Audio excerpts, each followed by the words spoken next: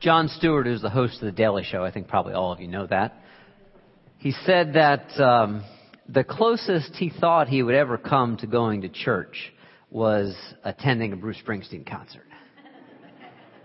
And both Jon Stewart and myself grew up and were raised Jewish, and so I think I understand what he's getting at. The way that I experienced Bruce Springsteen concert, as I did last Thursday night at the Wells Fargo Center, it's kind of like that old tomato sauce ad, Prego. It's in there. It's in there. Like, at a Bruce show, I feel like it's all in there, all the heart, all the soul, all the spirit. Absolutely just love it. The moment they started doing a version of My City of Ruins, and they turned it into this tribute-laden memorial, and they brought up the spotlights on the place where Danny Federici used to play the organ and where Clarence Big Man Clevins used to blow his sax, and both those places were empty. The eyes got watery. So there's grief there. There's grief there at a Bruce show. And when they did Kitty's Back, if any of you are real fans, you remember that from The Wild, The Innocent, the East Street Shuffle. And a recorded version is about 7 minutes long. The version they did in concert, I think, must have been anywhere between 12 and 15 minutes long. And by the end of it, my feet hurt from dancing so much, and my face hurt from smiling so much. So, there's joy at a Bruce Springsteen concert. And there's also more difficult things at a Bruce Springsteen concert as well, too. He brought back a song, not this last Thursday, but the night before, Wednesday, when I was not there, a song that he wrote over a decade ago. The song was called 41 Shots. And perhaps some of you remember it. It was written in honor of the memory of a young 23-year-old man, an African immigrant named Amadou Diallo, who was shot one night in the Bronx in 1999. He was taking his wallet out to try and show police officers his identification when they stopped him. And they assumed it was a gun or a knife. And in the space of just a few minutes, they fired over 100 bullets at him, 41 hitting his body and ending his life. Now, when Bruce brought the song back this last Wednesday, he said just a couple words before it. And they said it in this way. He said, for Trayvon.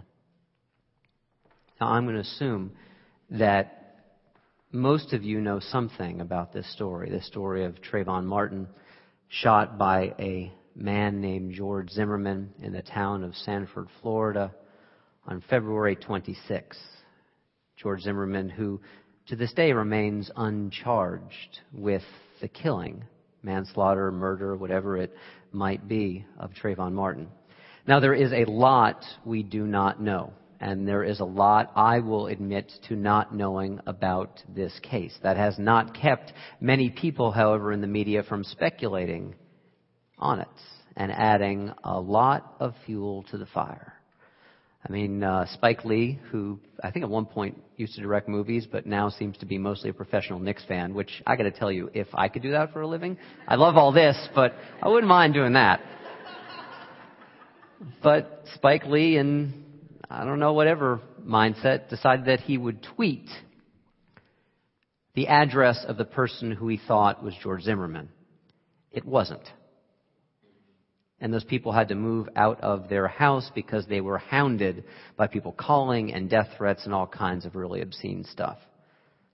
So there has been this very negative energy around this very horrendous case. Well, and you see Trayvon Martin in a picture taken with him with the infamous hoodie that Geraldo Rivera, in an act of buffoonery that is as stupid as it is obscene, saying on Fox News that it is the hoodie that is as responsible for the death of Trayvon Martin as George Zimmerman's gun. More stupid fuel to a painful fire. And more details have started to come out, and more details have started to come out in this past week, particularly if you've been following the case, like I've been following this case. There was the video of George Zimmerman the night of the shooting, the night that he says he shot Trayvon Martin in self-defense, and pictures of him as he was brought back to the precinct for questioning, looking, and again, looking, appearances can be deceiving, but looking as if he was not assaulted, which would be his claim for self-defense. It did not appear he received any hospital treatment for the assault that he said he received from Trayvon Martin. And yes, there's even been some backstory about Trayvon Martin. The Drudge Report, a website that I don't really like very much at all, has been mentioning Trayvon Martin's past very, very regularly. It turns out one of the reasons he was in Sanford, Florida, is he had just been suspended from school for marijuana use. By the way, if they were only going to prosecute the murders or the killings of saints, most would go uncharged. And by the way, you know who else got caught for smoking dope in high school?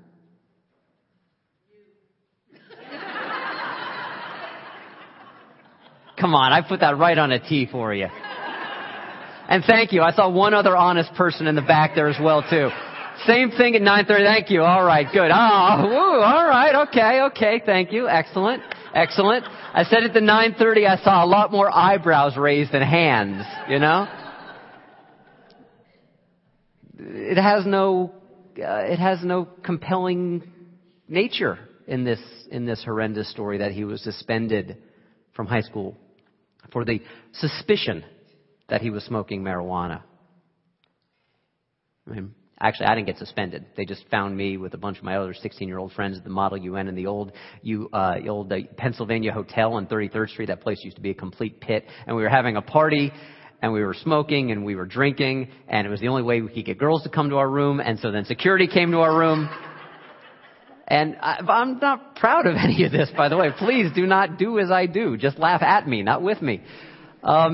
But then seemingly somehow the chain of evidence got lost by the time we came back here to the Hill School where I was going to boarding school. And I didn't get suspended, but I should have. And actually it probably would have helped me. But the fact that he was suspended has absolutely no bearing on the fact that he is dead. As yet, George Zimmerman remains uncharged. But there are some things we do know and can absolutely affirm. When George Zimmerman called 911 and was talking with the dispatcher and was describing how he was following, actually, I believe in his car, tracking would be a better way to refer to it, tracking Trayvon Martin, the dispatcher said, "You don't need to do that." And he continued it anyway, armed and loaded. The second thing that we know, also from the tape, is that he said Trayvon Martin looked suspicious. Now, from everything that I have read, I do not know what Trayvon Martin was doing that made him appear suspicious. And so my question, and again, I cannot peer into George Zimmerman's heart, but my question is this. If he was doing nothing suspicious, what made him appear suspicious? An unarmed 17-year-old boy carrying nothing more than Skittles and iced tea. Zimmerman carrying a loaded weapon. On what grounds was he suspicious? Perhaps it was this. Not this color, not my color. His color. Because of the color of the skin of my body, I do not know what it is like to be automatically suspicious in the eyes of many people. Other people have told me that they dislike me because of the color of my skin. Everyone has prejudice or bias. But there is a difference between individual prejudice and bias and systemic or institutionalized racism. I don't know what it's like to be immediately suspect. Every African American friend that I've ever had have told me their stories of what it is like to be immediately suspect because of the color of their skin in this society. I mean, even this up here, until I started doing this message for today, I had this up here, all the other previous messages in this series, Body Positive Spirituality. I put it up there, kind of a benign thing. It's from my mindfulness app that I use almost every single day. And I say, when I put it up there, check in with the body, check in with the breath. And I looked at it as I was preparing for today. I said, you know what? That figure's white.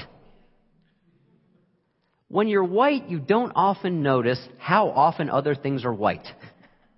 That's the nature of privilege. It's the nature of privilege that comes with being a white person.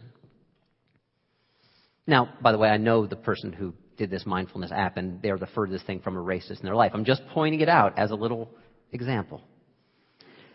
Mindfulness, and one of the reasons that I do practice mindfulness, is that it has absolutely nothing to do with a kind of airy-fairy desire to transcend all of our human beingness, all of our desire to get far, far away, high, high and above the difficulties of what it is to be human. In fact, it works the other way. Down and in and here and now. In a body, with a body, alongside other bodies. Mindfulness is very often understood as part of the larger contemplative practices of both East and Western traditions. And there's a guy named Rowan Williams who will soon be the outgoing Archbishop of the Anglican Communion. In America, we know it as the Episcopal Church. And Rowan Williams wrote a number of years ago about contemplative traditions and contemplative practice and what they can help us do in terms of really getting in touch with the reality of our lives. Not some abstraction, but the reality of our lives, including our bodies. And this is what Archbishop Williams said. Contemplation is a deeper apprehension, deeper comprehension of the vulnerability of the self in the midst of the many transactions of our world. Contemplation identifies the real damaging pathologies of human life. And underline this next part, please. Our violent obsessions with privilege and achievement and control. And that these things arise from the refusal to know and to love oneself as a creature, as an actual body, a vulnerable body. This is contemplation not as abstraction, but as getting in touch with the essential quality, especially for a truly body-positive spirituality, of the fact that we have a body and it's not incidental and it's not accidental if we are going to grow in this life. If we can learn to open up to this kind of vulnerability, I am mortal, you are mortal, we are all mortal. Yes, we are strong, but we also are profoundly weak in some ways. And if we can open up to that, then perhaps we will touch that deeper sense of compassion that may unite all of our lives together. This is what a body-positive spirituality means, to be in touch and to be connected in the most fundamental and profound ways. I want to share an example with you about today. Now, I did not grow up in a Christian tradition, and so I don't have any homegrown understandings of Palm Sunday. Now, how many of you did grow up in a tradition that celebrated Palm Sunday? Okay, that's a fair amount of you. So I won't go into too much of the backstory, but Palm Sunday is the day that it was, as the Gospels tell it, Jesus rode into Jerusalem, ready to be received by his followers as someone who would help to reestablish the royal reign, the lineage of David, the lineage of King David, of the Messiah that he was assumed to be a part of. Well, they laid down palm fronds and other trees and received him as a hero, almost as you would as a conquering hero, come back to claim what is rightfully his. Celebrated on Sunday, mocked and condemned to death by Friday. An interesting week. But here's the thing.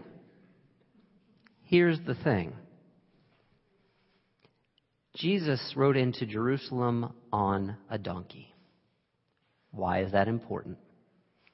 Because donkeys were understood to be in the ancient Near East the kindest, most loyal, not terribly bright form of horse that they could find. You see, a king who meant to make war and claim territory, claim what was rightfully his, would ride into town on a horse, proud and upright. Jesus chose to come in on a little humble donkey.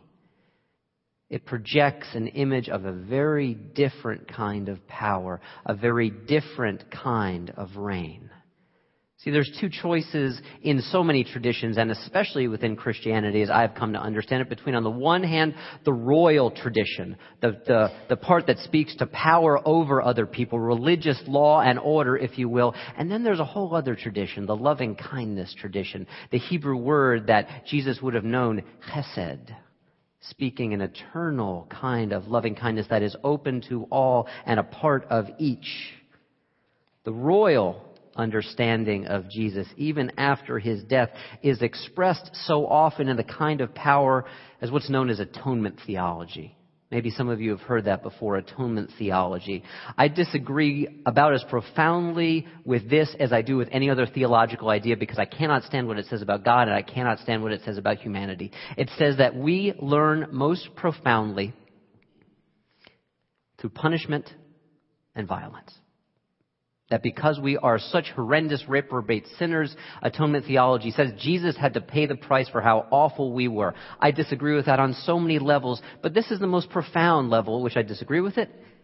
In 2,000 years, it hasn't worked. It simply hasn't worked. Blood to get rid of blood has not worked. Violence to get rid of violence has not worked. I mean, that great Christmas hymn, "It Came Upon a Midnight Clear," written by a Unitarian fighting in a quote-unquote good war. And I do believe it was a necessary war, but it was still war and it was still awful. World War II.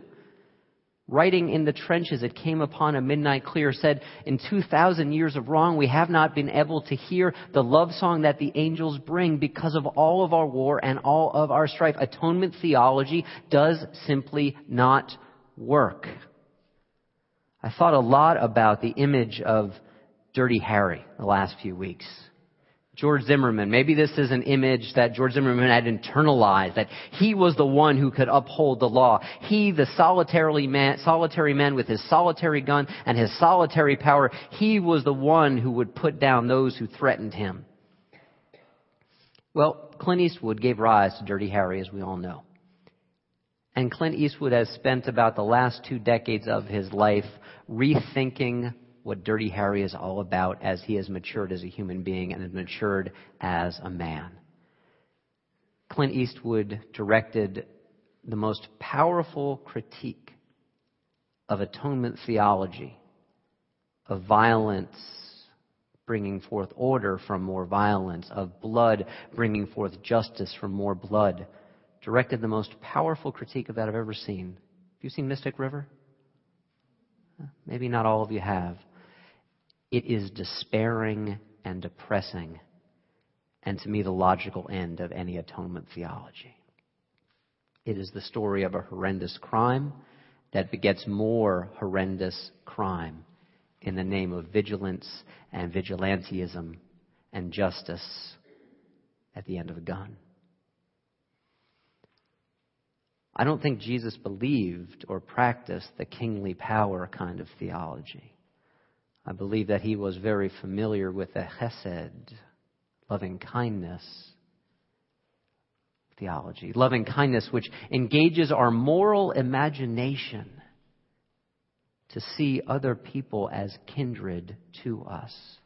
This prophetic tradition that Jesus was a part of and would have known sees that by whatever names we may call it, there is an essential unity at the heart of each of our lives. And when we hunger for it, we can draw power from it. And the power that we can draw from it is the power to help and to heal, not to hurt and to harm. Last week when I was talking about hunger and getting in touch with the core of us, talking about the image that the prophets used, the ancient Israelite prophets, when they talk about hungering for justice and hungering for peace and hungering for righteousness, that is the most profound hunger in so many ways because it spreads beyond just our own individual bodies. It takes us out into the lives of others as a force for healing. In last week's message, I also referenced the Hunger Games. Now, I haven't seen the movie yet because so many of you, and actually some people literally in this room today, have told me I have to read the books first. And so I've just started reading the first Hunger books. It's trilogy, right? It's trilogy? Okay, good. I do all right with trilogies. Once we start to get to 7, 8, 9, 10, I start to lose interest. But Hunger Games, it's a story, yes, in a dystopia, in a world post-apocalyptic, but it's a story of teens trying to survive in a violent world, in a dehumanizing context. And that's what brings it all back home for me to the story of Trayvon Martin. Did he think he was being hunted that night? Did he believe that he was being targeted simply, as others have called it, because he was walking while black? Now, as a Universalist, I also believe my faith and our faith calls us to have compassion, or at least some kind of meaningful connection, even with George Zimmerman. His life has a reality too. I do have to admit that I've seen him as something of a symbol, like Dirty Harry. It's brought to mind for me one of my favorite songs from one of my favorite bands, a punk band from the 1980s, the Minutemen. I don't know how many of you remember them. Awesome. Well, they've got a song that I think speaks to part of this reality. It's called Little Man with a Gun in His Hand. Little Man with a Gun in His Hand. It's not about stature and size. And actually, George Zimmerman's kind of a stout fellow. Little man with a gun in his hand, little in terms of, narrow or fragile ego, trying to establish his power or empower himself in the damaging and violent ways of thinking that somehow if he has a gun, he has justice or rightness on his side as well, too. And this is something we don't hear very much about, and I wish we'd hear more about it. We hear George Zimmerman referred to as a neighborhood watch captain. If he was a captain, he appears to be captain of a ship upon which he was the only one sailing. George Zimmerman took a 2-week course through the Sanford PD that deputized him to do absolutely nothing. And he was known for someone who regularly called in all kinds of suspicious people in his neighborhood. When I think of a true neighborhood watch, I think of something like, whether they're do any help or not, I don't know, but I think of something like the Guardian Angels, who patrol together and unarmed, who call in to the police when they see something going wrong, and who are smart enough to stand down when they are told by the dispatcher, you don't need to do that. I see Zimmerman all on his own, with his own fears and his own perceptions and his own suspicions, not balanced out by anyone else asking him any questions. And of course, with the power of his own gun. This past week, I read a great quote from Prince Charles, who I absolutely love that we live in a world in which Prince Charles has absolutely no power to do anything other than make slightly, meaningfully insightful comments like this one. And it gets to the heart of a lot of what I've been talking about in this series, Body Positive Spirituality. He talks about talking about how the state of our health reflects the food we eat and the water we drink and where we live and all these things that go into our housing, our sanitation. And then he goes on to say this, and this to me is key. I believe our health also extends to our social needs and our social circumstances, the need to belong to a community, the need for meaningful work and daily purpose, the need in our lives for dignity and for kindness, for self-respect and for hope, and above all, for harmony. Zimmerman had power, all right. George Zimmerman had power. His gun, his temperament, his power, which is a devastating power, to take a 17-year-old boy's life. That is irrevocable. There is no way to undo that. And I especially ask those of you who are parents to think about if Trayvon Martin was your son and think about where you would put your energies. I'm not a parent, and I still try and think about that. This is why, for me, the opposite of the atonement theology, royal power, is always loving kindness. And loving kindness always draws us back to bodies.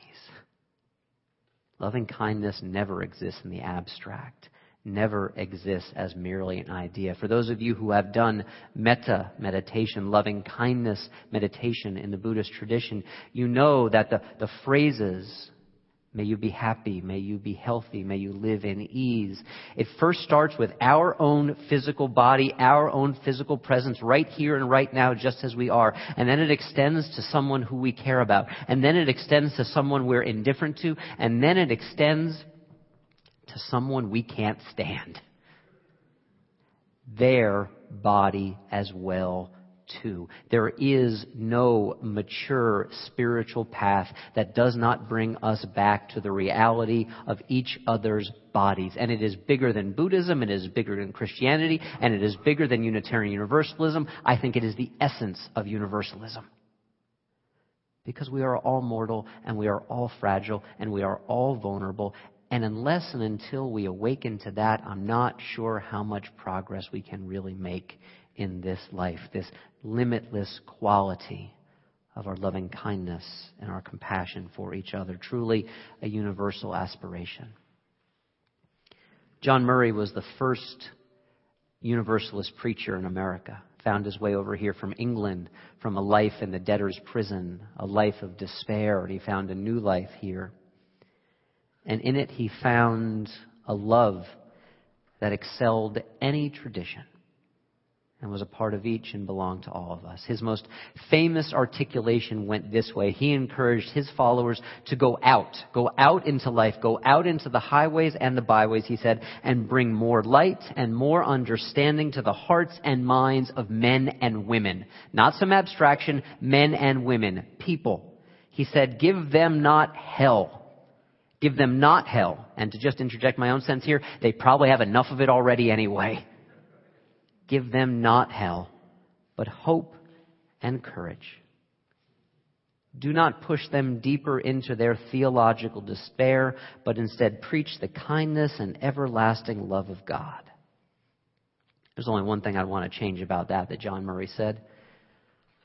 Preaching's easy. Practice the loving kindness, that which is everlasting, infinite, eternal, limitless. Practice that. Practice that. I think that's the best thing any of us can do as we seek to deepen our lives. Know that as we look at another person and choose not to look past them, if we can see them with eyes of loving kindness and with eyes of compassion, then we have already participated in what the ancient Hebrews called this, tikkun ha'olam, the healing of our world. It certainly needs it, and I believe we do as well. Amen. And may you live in blessing. Let's pray together. Divine of so many names, and certainly one of those is this, Chesed, the loving kindness essence. May we cultivate the potential within each of us of that reality.